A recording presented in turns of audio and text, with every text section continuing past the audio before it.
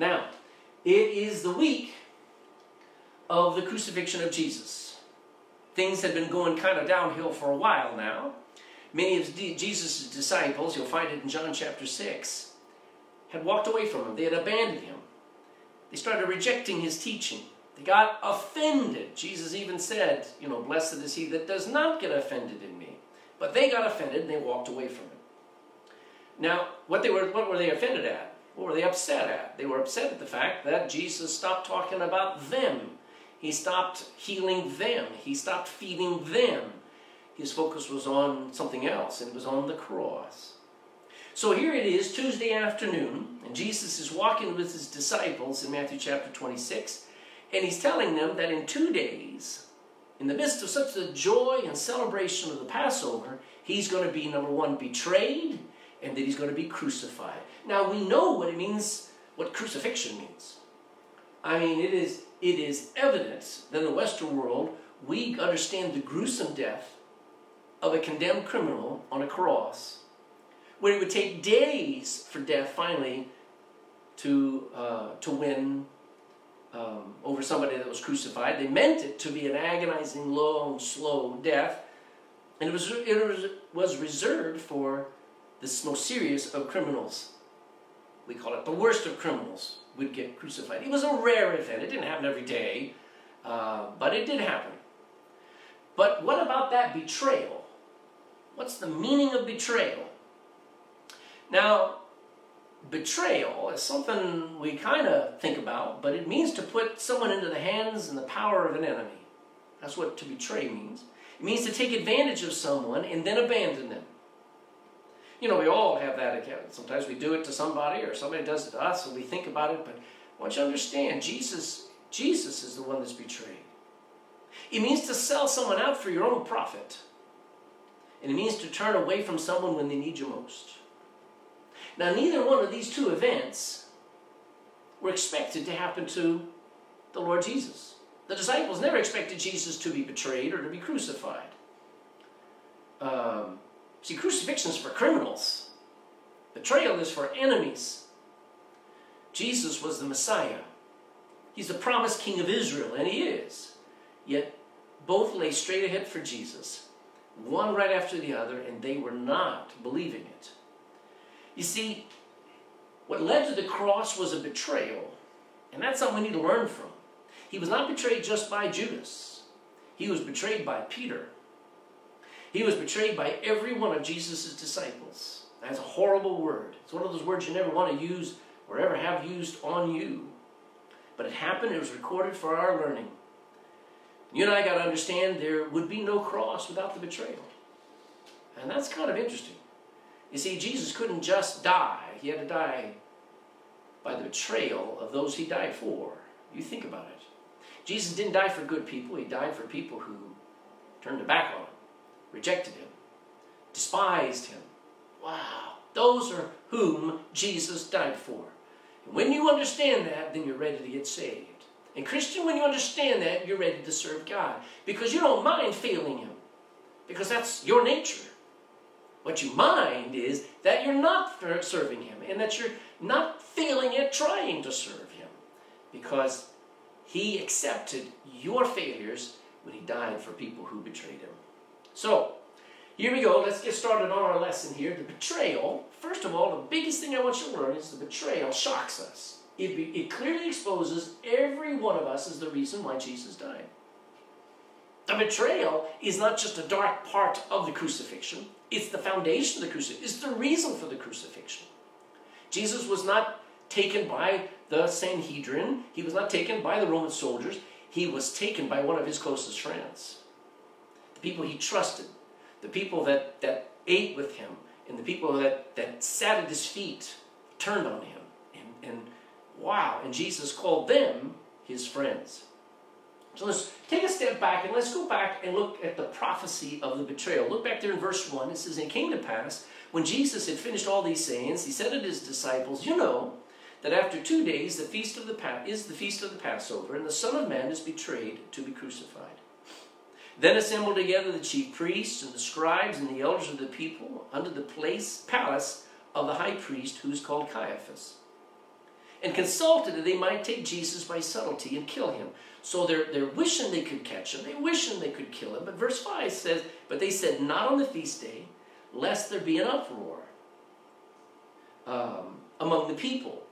Now all this is part of no surprise to Jesus Christ. He actually said there in verse 2, he says, you know that the Son of Man is going to be betrayed right in the middle of the Passover. It was prophesied throughout the Old Testament. I'll take you to a couple of places. Isaiah 53. If you hold your place here in Matthew, go to Isaiah 53 and verse 3. Isaiah 53 and verse 3. The Bible says he is despised and rejected of men. Do you ever think about those words? Now, I love him. I know a lot of people who love him. They worship him. But the Bible says he is despised and rejected of men. Wow. The people he died for didn't want him. He was a man of sorrows, and he was acquainted with grief. He felt the rejection. And we, notice the we's, we hid as it were our faces from him. He was despised, and we esteemed him not. We didn't appreciate him. We didn't respect him. So the betrayal was prophesied, just like here, in Isaiah 53. I'll show you another one. Go to Psalm 41. Psalm 41, middle of your Bible. Book of Psalms, chapter 41.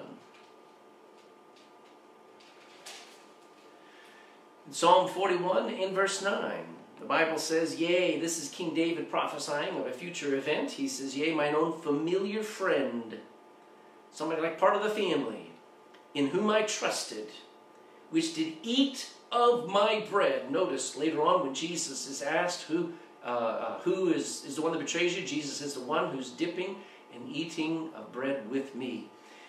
Which did eat of my bread, had lifted up his heel against me as if to crush him. So the fact that the Son of God would come to this world and be rejected, and betrayed, and abused, and killed was portrayed throughout the Scripture. Those are just two examples.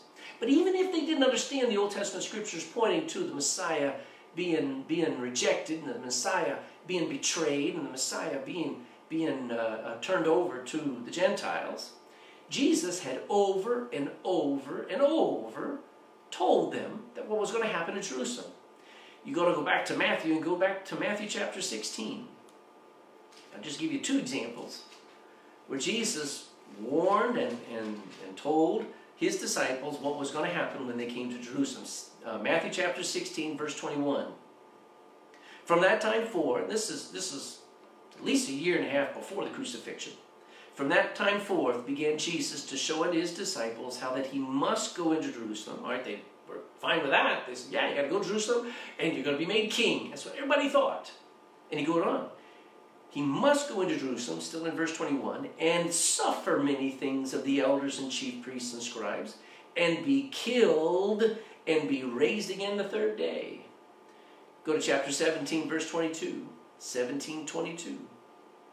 And while they abode in Galilee, Jesus said to them, the Son of Man shall be betrayed. You hear that word?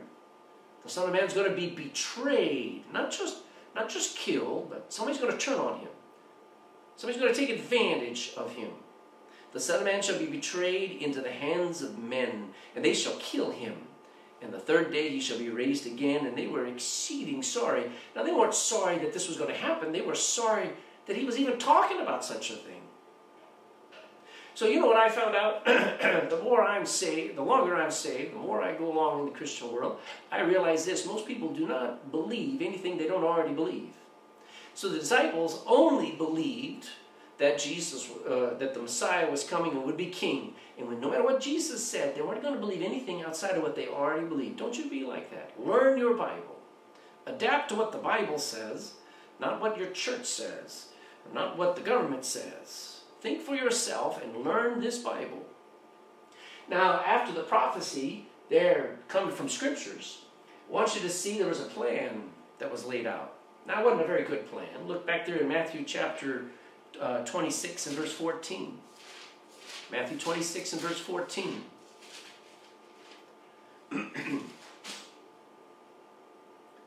Then one of the 12, called Judas Iscariot, one of the chief priests, and said unto them, What will ye give me? And I will deliver him unto you. And they covenanted with him for 30 pieces of silver. They said, We'll pay you 30 pieces, 30 silver coins. And from that time, he sought opportunity to betray him. Now, this was an unfolding plan for Judas. He didn't have it all worked out. It was a work in progress. He just wanted to end up rich. That's all Judas wanted. He just, no matter the cost, since Jesus wasn't going to make him rich, Judas would use Jesus to get him rich. Sounds like most religions. You know, Jesus is not somebody you should be able to make money off of, and yet people do it. Jesus is not the foundation of modern Christianity. He's the foundation of poverty. He's the foundation of self-sacrifice. He's the foundation of people sacrificing their life for others. But most people have made a lot of money off of Jesus, and that's not why Jesus came. People get upset, and we're going to talk about it in just a moment. People get upset over the fact that Jesus doesn't do things like we want. So Judas sought to use this opportunity to derail Christ's path to the throne.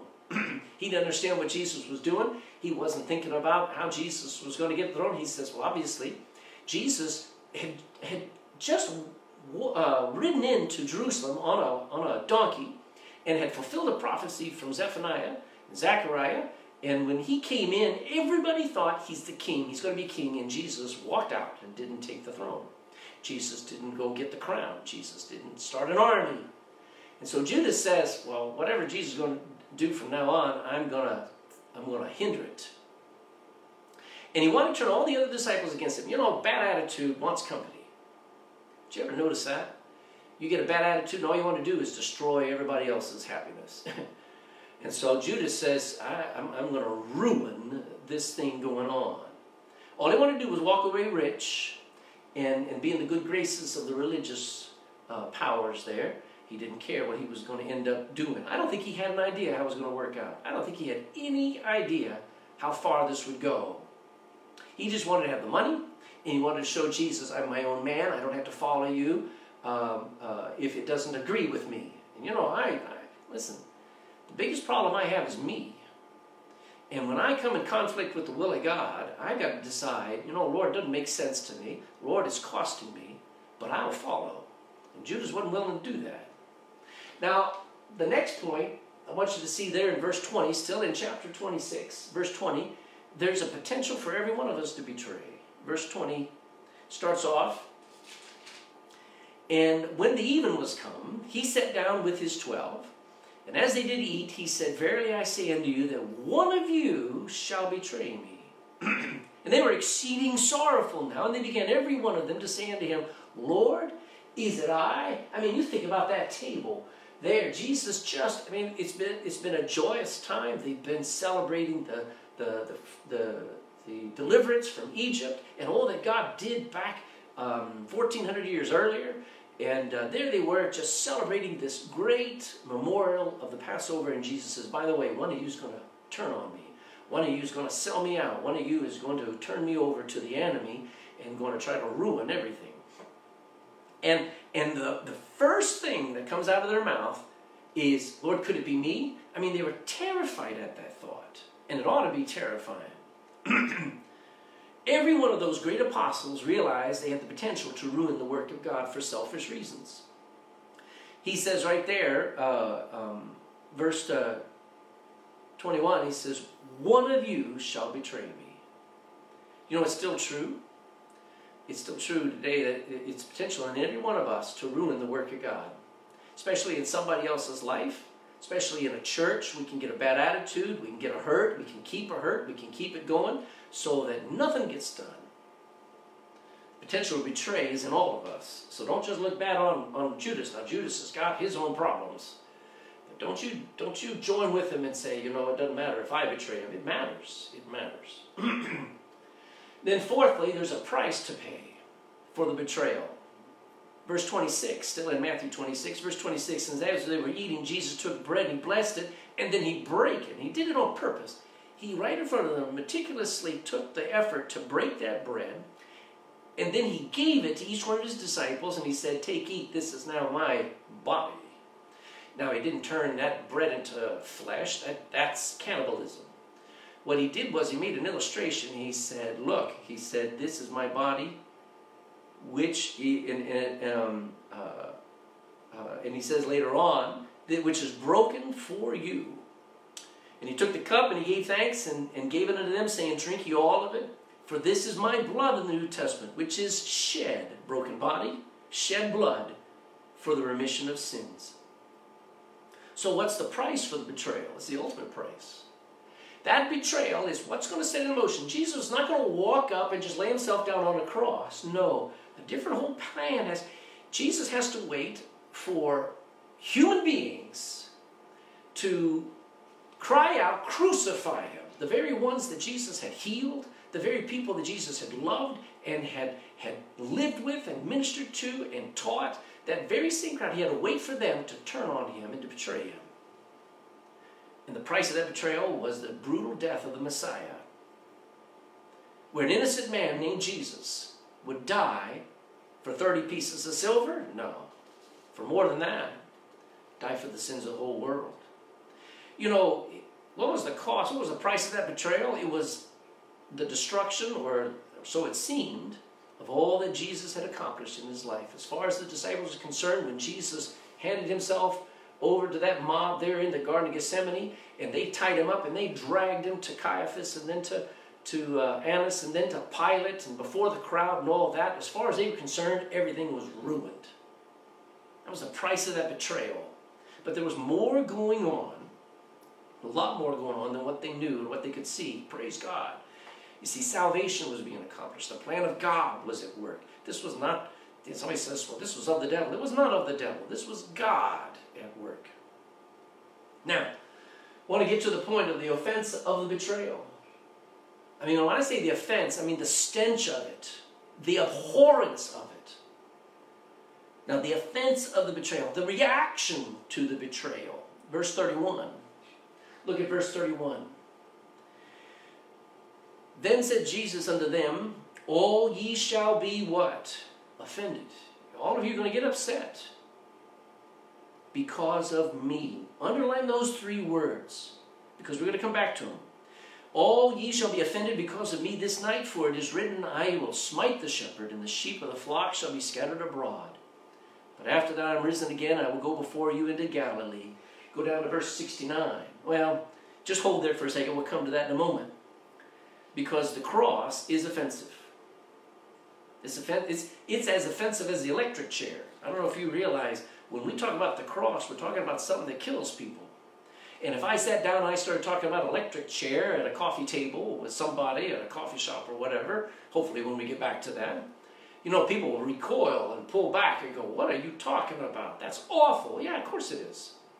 And when we talk about the cross, it is offensive. It offends so many people. It offends that's how God would have to die because of our sins. It's offensive that he had to go to that extreme. Why couldn't God just forgive everybody? Why can't God just love everybody? Why can't he just overlook all this stuff? But Jesus didn't say that bad people would get offended. He said his disciples were going to get offended. He said that you're going to be offended not because of persecution, you're going to be offended not because of the cross, but because of me. All ye shall be offended because of me this night. Jesus said, guess what? I'm going to disappoint you. Guess what? I'm going to upset you royally. I will be the reason why you stop following me and why you stop trusting me.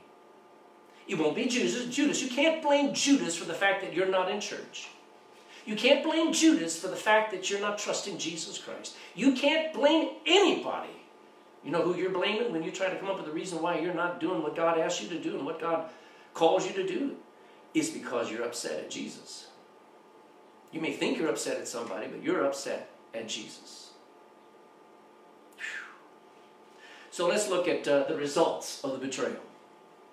Back there in verse 33, Peter answered and said to him, though all men shall be offended because of thee, yet will I never be offended. Now that's commendable. That's an honorable determination. But he says, verse 34, Jesus said to him, "Verily I say unto thee, that this night," not 10 years from now, but this night, before the cock crow, thou shalt deny me not once, not twice, but 3 times. And Peter said to him back, that was offensive to him. He said, how dare you, Jesus? How could you even think of that? Though I should die with thee, yet will I not deny thee. And likewise said all the other disciples. Now, you've got to understand what Judas's betrayal does. It changes everything. It exposes everything in the hearts of those disciples. All their expectations and all their confusion are exposed by that betrayal that night. I found that no matter how committed or how faithful or how determined a person may be, to not be offended, to not become upset at Jesus, it still happens. In the end, all the disciples failed. All the disciples got upset. All the disciples walked away. They were unable to wrestle. Look there in verse 36. Jesus came, then cometh Jesus with him to a place called Gethsemane, saith unto the disciples, Sit ye here while I go and pray yonder. And he took with him Peter and the 2 sons of Zebedee, and began to be sorrowful and very heavy. Then saith he unto them, My soul is exceeding sorrowful, even unto death. Tarry ye here and watch with me. Stay awake. Pay attention. Stay vigilant. Pray like it matters for everybody's life. Verse 39, he went a little further and he fell on his face and he prayed, saying, O my Father, if it be possible, let this cup pass from me. They could hear him. They could see him. Nevertheless, not as I will, but as thou wilt. And he cometh back unto the disciples, and he findeth them asleep. And he saith unto Peter, What? Could you not watch with me just 1 hour? So they failed. In this time of his greatest need, and when warfare had to be fought in a different way than most wars ever fought, and that is in prayer, they were unable to wrestle. Not only were they unable to wrestle, they were unable to follow. Look at verse 46. Rise, Jesus said there in the Garden of Gethsemane. He says, Let us be going. Behold, he is at hand that doth, here's our word, betray me. And while he yet spake, lo, Judas, one of the 12, came, and with him a great multitude, with swords and staves from the chief priests and the elders of the people. He that, here's our word, he that betrayed him, gave him a sign, saying, now again, it's dark. I don't know if there's moonlight or not, but they're in the midst of trees, in the midst of a garden that has olive trees everywhere. And so it's dark, and he says, I'll point him out. You don't know which one of those 12 is Jesus, and when I see him, I'll kiss him, and that's the one I want you to grab. Now he that betrayed him, verse 48, gave them a sign, saying, Whomsoever I shall kiss, that same as he, hold him fast. And in the Middle East and in a lot of places, go to France, go to Spain, people kiss on the side. It's a sign of affection. It's a sign of greeting. And so Judas goes right up to him and greets Jesus like he's the best friend ever. In verse 50, and Jesus said to him, Friend, wherefore art thou come? Then came they, and they laid hands on Jesus, and they took him. Behold, one of them which were with Jesus stretched out his hand and drew his sword and struck a servant of the high priest and smote off his ear. And Jesus should have started clapping, at least in the mind of Peter, because this is Peter. And then said Jesus unto him, Put up again thy sword into his place. For all they that take the sword shall perish with the sword. Thinkest thou that I cannot now pray to my Father, and he shall presently give me more than 12 legions of angels? But how then, watch it, shall the scriptures be fulfilled, that thus it must be? And in that same hour said Jesus to the multitudes, Are ye come out as against a thief with swords and staves for to take me? I sat daily with you teaching in the temple, and ye laid no hold on me. But all this was done that the scriptures of the prophets might be fulfilled. Then all the disciples forsook him, watch it, and fled. What just happened? They were unable to follow.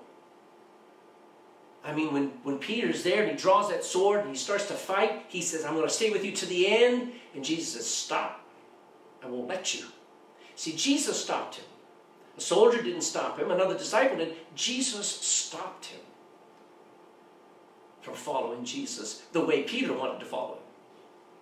He was unable to stand and testify. He was unable to be close to Jesus without shame and without embarrassment. Verse 69. Go down to verse 69. This is all the night of what we call the betrayal. Verse 69, it says this, now Peter sat without in the palace. He's outside of where Jesus was. And a damsel came to him, saying, thou also wast with Jesus of Galilee. But he denied before them all, saying, I know not what thou sayest. And he was gone out into the porch. Another maid saw him and said unto him that were there, this fellow also was with Jesus of Nazareth. And again he denied with an oath, verse 72, I do not know the man. And after a while came unto him they that stood by, and said to Peter, surely thou art one of them. Watch it, for thy speech bewrayeth thee.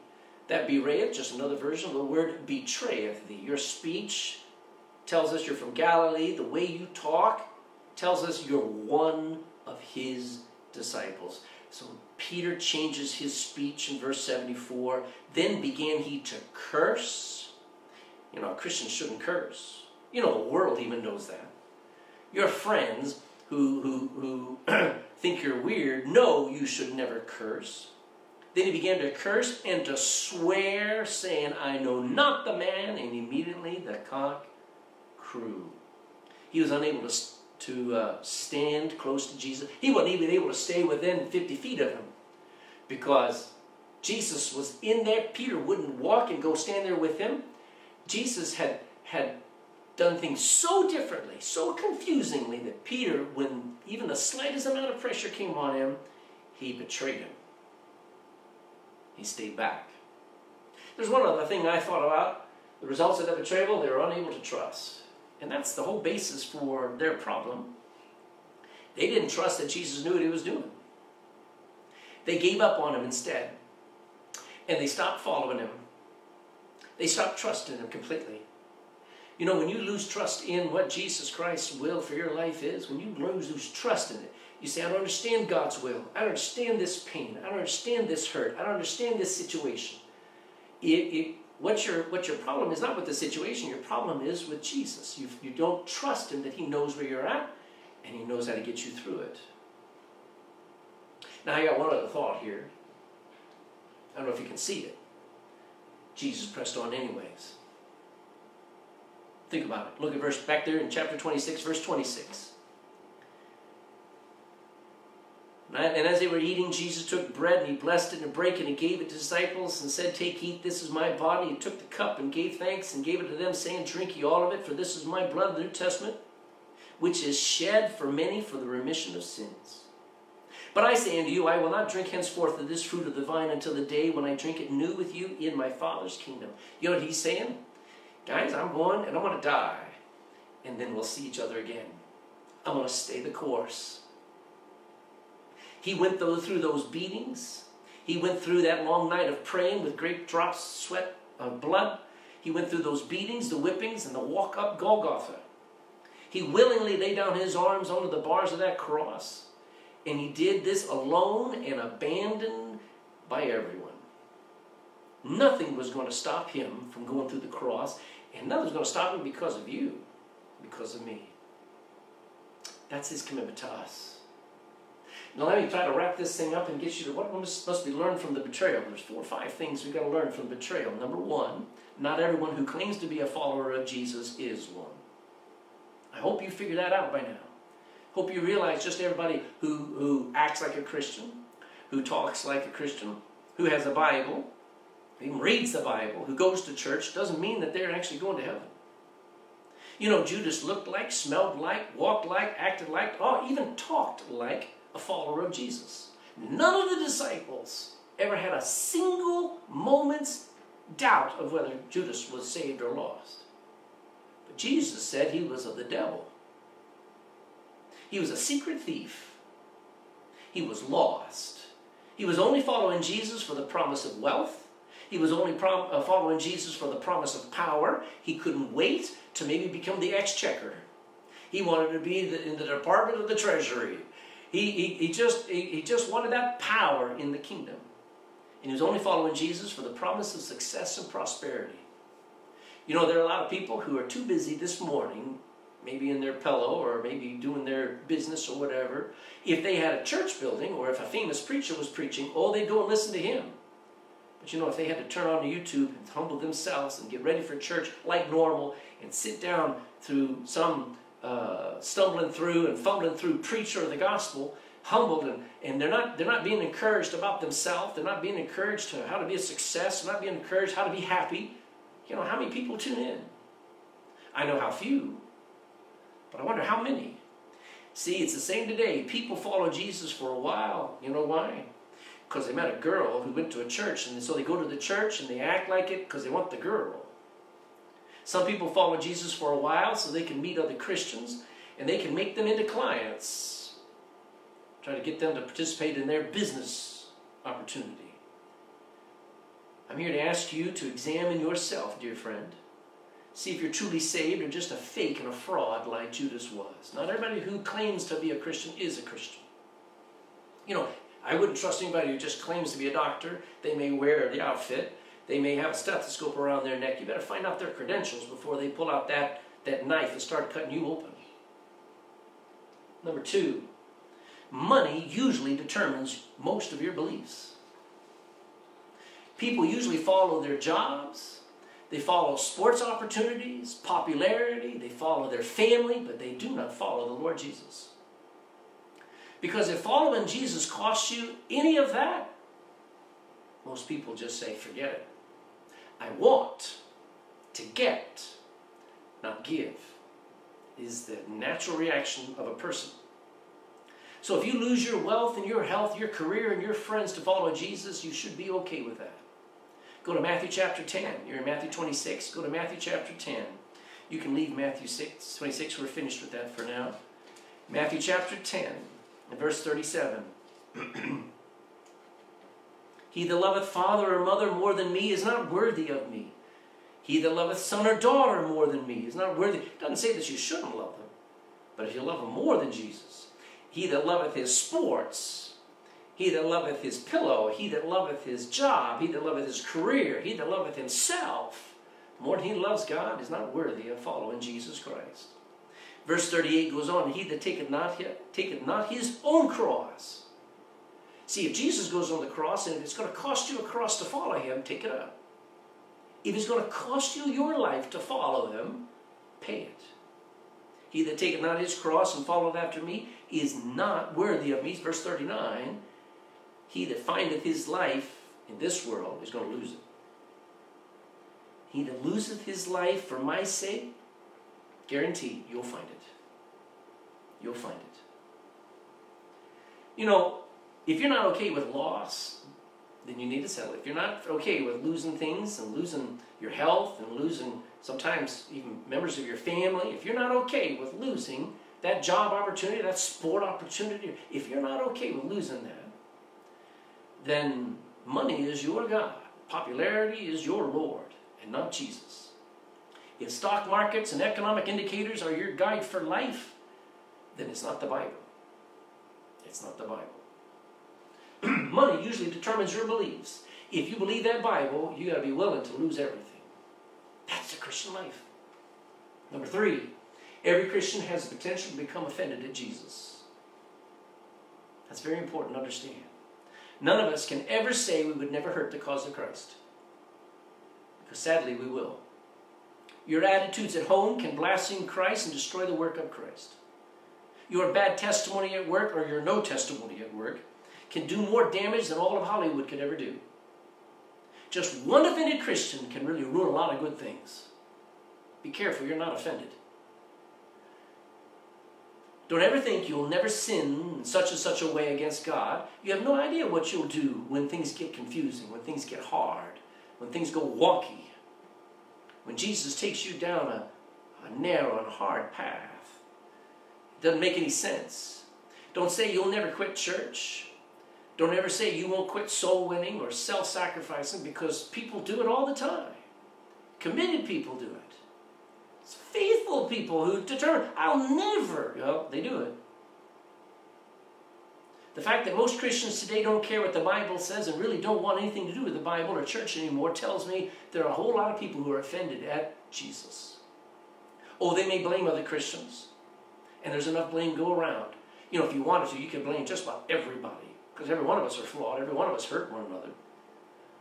But people blame other Christians. They blame their parents for their cruel upbringing. They may even blame themselves. But their problem really is Jesus. People are afraid that he has offended them because he's not doing what they wanted done. We ponder that for a moment. You see, when we pray and we ask God to do something, he doesn't do it for us, we get offended. When we ask and say, Lord, I believe that girl ought to be interested in me, God, and she doesn't get interested in you, you get upset at Jesus. Yeah.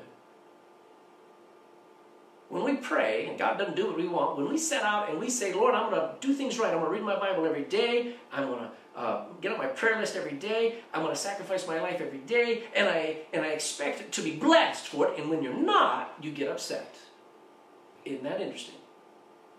Every Christian's potential to become upset at Jesus. If you ever learn to love the brethren, it'll be because you love Jesus, not because they're easy to love. Can I say that again?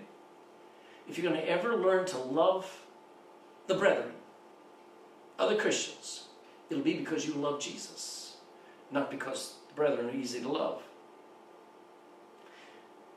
If you can't love the brethren, it's not because of the brethren. It's because you no longer love Jesus Christ like you should. If you ever give up, if you ever give and tithe, it'll be because you love Jesus. If you stop giving, it'll be because you've stopped loving Jesus. The only reason why I give is not because of the need, not because of the pressure, not because of the list of things I'm supposed to do. It's because I love the Lord Jesus Christ. And I make him first, not only on the first day of the week and Sunday with my time, but also with my tithe. I make him first in everything in my life, I hope. Third point, betrayal still hurts Jesus. So how can that be? Jesus is in heaven. He's in paradise. He must be insulated from all of these things that we do. That's not true. You know, the Bible says he's touched with the feeling of our infirmities. He still grieves when we hurt. The Bible says it affects him when we hurt. He feels our deepest woes. His heart is touched with our deepest infirmities. But I got news for you. It hurts him when a Christian gets upset at him and stops trusting him. Just like it hurts you when people misunderstand you and falsely blame you and turn away from you. If it didn't, go to John chapter 6. Go to John chapter 6. If you think it doesn't affect him, then he wouldn't have cared to ask his disciples when everybody was leaving. He wouldn't have cared to ask them, are you also going to go away? Look at John chapter 6 and verse 66. From that time, many of his disciples went back and walked no more with him. Then said Jesus unto the 12, will you also go away? You also going to leave? Why would he care if he didn't care? Why would he ask if he didn't care? It hurts. So when we get to heaven, I got news for you. I guarantee you Jesus is going to ask a lot of why questions. You may have a lot of why questions. But you better get ready for the fact that God's going to ask you a lot of why questions, like, why did you give up on me there and there and there? You had my promises. You knew I never will fail you. Why'd you give up on me? Why'd you ignore my word there and there and there? Why do you think you were smarter than me? Why do you think you knew better than me so many times? There are going to be a lot of why questions, because it hurts. What we do is not just wrong that is wrong. It hurts. One of the commandments is thou shalt not take the name of the Lord thy God in vain. Why? Because that hurts God. That stabs God in the heart. That blames God. That mocks God. Betrayal still hurts Jesus Christ. Don't you live like it doesn't matter how you live. As a matter of fact, betrayal costs everybody. That betrayal cost Jesus Christ his life. And okay, all right, it's part of the plan. But it also cost Judas his sanity. Back there in Matthew 27, you know what it says? It says, Judas, when he saw how everything went south and how Jesus was being led up that hill to Golgotha and going to be crucified, Judas went out and he hanged himself. His betrayal cost him his sanity. Not only that, it cost Peter his testimony and his power with God for a while. We read that there in Matthew chapter 27. After he denied Jesus 3 times, he went out and he wept bitterly. That betrayal cost everybody.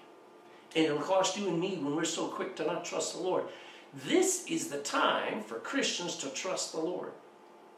Say, how am I going to get enough money to feed my family? Pray. Trust God. I've not seen the righteous forsaken ever, nor their seed begging bread, David said. You can trust it.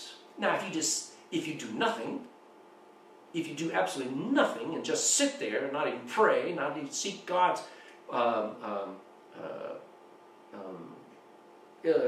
guidance, don't seek God's guidance on how to provide for your family in this time. Let me tell you, if you're not trusting God, then don't expect anything from Him. But if you trust Him, we'll be all right. We'll be all right. Folks, if we don't trust, it's just going to cost us. Our families need to see us trust God. Christians need to see other Christians trust in God. The world needs to see Christians trusting in the Lord, not in our government. I mean, everybody wants to bail out. Everybody wants to be taken care of. Don't you dare sit there and go, well, that's all we need. That's not what we need. We need to pray. We need to humble ourselves. We need God in our nation. We don't need money. Because there is none. They're printing it. It's just paper. You might as well just go pull out the Monopoly set and start paying money with it. You know what's happening in the next 2 years? I'm going to prophesy. You know what it is? Inflation. Collapse. All in the name of people thinking that the government can take care of them. We need God. And this is not over when we all get back to our jobs and stuff like this. There's going to be a price to pay for the sins of our nations. That's enough for another message. Betrayal costs everybody. Your betrayal of your life for Christ can affect everything from your family on out. Don't let that ripple effect, that domino effect start anywhere where you say, you know, Lord, I'm going to stop trusting you. I'm going to stop doing what I know. I'm going to stay faithful. Because let me tell you this. There's some good parts. Jesus knew. Did you know Jesus knew about Peter's upcoming denial, and yet he loved him anyway? He prayed for Peter anyway. He says, Peter, but I prayed for you. I know you're going to deny me. I know you're going to walk away from me, but I prayed for you. And I'm committed to using you. As soon as you fall and collapse and get defeated, 3 days later, I'll rise from the dead and I'll call for you by name to meet me up in Galilee and we'll start again. Peter, I'm not going to ever let go of you. Here's the good part. It never ends with Jesus Christ. You may collapse, but He doesn't. Everything that happened was planned and it turned out fine. The cross was not the end of Jesus. It was not the ruin of the gospel. It was not the defeat of Christianity. There was a resurrection coming. Everything happened for the good, so that anyone, no matter how sinful, no matter how far away, could come straight to God and be forgiven, all through Jesus. What does that mean? Not through your best efforts. Well, I'm trying my best. Well, that may be good enough for your company. That may be good enough for the government. But it's not good enough for God. You can come straight to God, not through some religious good works like your baptism. If you think baptism is a gateway to grace, you're wrong. That's what Catholicism teaches, not what the Bible teaches. If you think you go through some church or religious organization, you're in a cult. But when you come through a betrayed and crucified Jesus Christ, you get God. You get forgiveness. You get a new life. So even though we're weak, hold on a minute, I thought I had another point here. Even though we're weak and we fail at various times, Jesus still calls us to wrestle our enemies in prayer. Even though He knew Peter and all of them were going to go to sleep, He says, let's try. He calls on us to stay faithful. Especially in the hard times when things don't make sense. Just do what He said do, no matter what it'll cost you. And He calls us to stay close to Him. Have your own private worship time. Just stay close to Him, even though the whole world may think low of you and mock you and reject you. persecute you, just stay close to Jesus and trust him. Trust him. Oh, that was my point. I didn't get that there. Here's the conclusion. The gospel is all about the cross. Sorry to disappoint you. It's not about you. It's about what God had to do to save you. It doesn't make much sense to most people. That God, think about it. It doesn't make much sense that God would love you enough to take the punishment for your sins upon himself. But he had to. Romans 6:23 says, the wages of sin is death. Always is. Ezekiel 18:20 says, the soul that sinneth, it shall die. So Isaiah 53 verse 3 says, he, Jesus, was wounded for our transgressions. He was bruised for our iniquities. God would love you enough to take your place in betrayal, in crucifixion for you. He did it. I mean, it doesn't make sense. I mean, this is the backwards, inside-out type of story, but that's God. He did. He accepted death. You know, he's the one that died, not Mary, not blessed John the Baptist. He died like we should have died, abandoned, cursed, and punished for all our sins under the righteous wrath of God. So what do we do now? What are you going to do now? Well, you only have one way of escape from the judgment of God that's to come. Turn away from your sin. I mean, it is a decision where you cannot live it, but you can decide to turn away from it and say, Lord, I trust Jesus Christ. Put your trust in him, like you have to sometimes trust a doctor, you have to trust a mechanic, or you have to trust somebody to carry you over something. You got to trust that Jesus Christ can save you. He promised it. That's the whole reason why he came. He didn't come start a religion. He came to save. Dear Christian, you have only one life to live, and it will soon be past. I mean, the trumpet blow may sound any time, and it'll all be over, and you'll wish you had more time. Don't betray his love for you. Don't betray his work on you. Don't sell it out. You know, if you've got a talent, make sure you use it for God. Don't use it for the company. If you've got a talent, don't you use it for your own success. Use it for God first. And don't sell out his will for you. If God calls you to give your life up, if God calls you to go to the hardest place and preach to the most aggressive, most vicious people in the world, if God calls you to do that, you do that. Don't betray it. Don't you betray your calling. You say, I'm not very good. Nobody's good. See, we get all these. I'm so honored that you're watching YouTube, watching Facebook, whatever you're watching me on. It's an honor because there's 30,000 other people you could be watching. Most people will watch the performers. They'll watch the musicians. They'll watch the polished. But if God calls you to stand up and preach and stutter and spit and fumble through, preach! Pour your heart out and call men and women, boys and girls to repent and to follow Jesus Christ. Don't you betray that call. Don't you betray that will of God for you, whatever it may cost you. Accept his way. You know what his way is? It's called the crucified life, dear friend. It's a crucified life. And there's no greater way to live. If you ever betray that and say, well, I'd like a little bit of luxury, I'd like a little bit of money, you'll find it. You can get it. There's money to be made, folks. But there's a Christian life. Don't you betray it. If God calls you to a different path, you do it. Let's pray. Heavenly Father, we often blame Judas as the only one that betrayed Jesus. We often only think that it was him that was at work trying to destroy the work of God. But it's constantly us. And here we are on the week before the resurrection, the week in which Jesus was crucified, and there's some lessons to learn from the betrayal of Jesus. Lord, we betray you. We betray a lot of people, but we betray you. And I don't know how we could ever be sorry enough. I just understand this. You love enough to cover it. You cover a multitude of sins. Lord, we've been betrayed and we betray. Teach us how to love one another and to cover a multitude of those sins.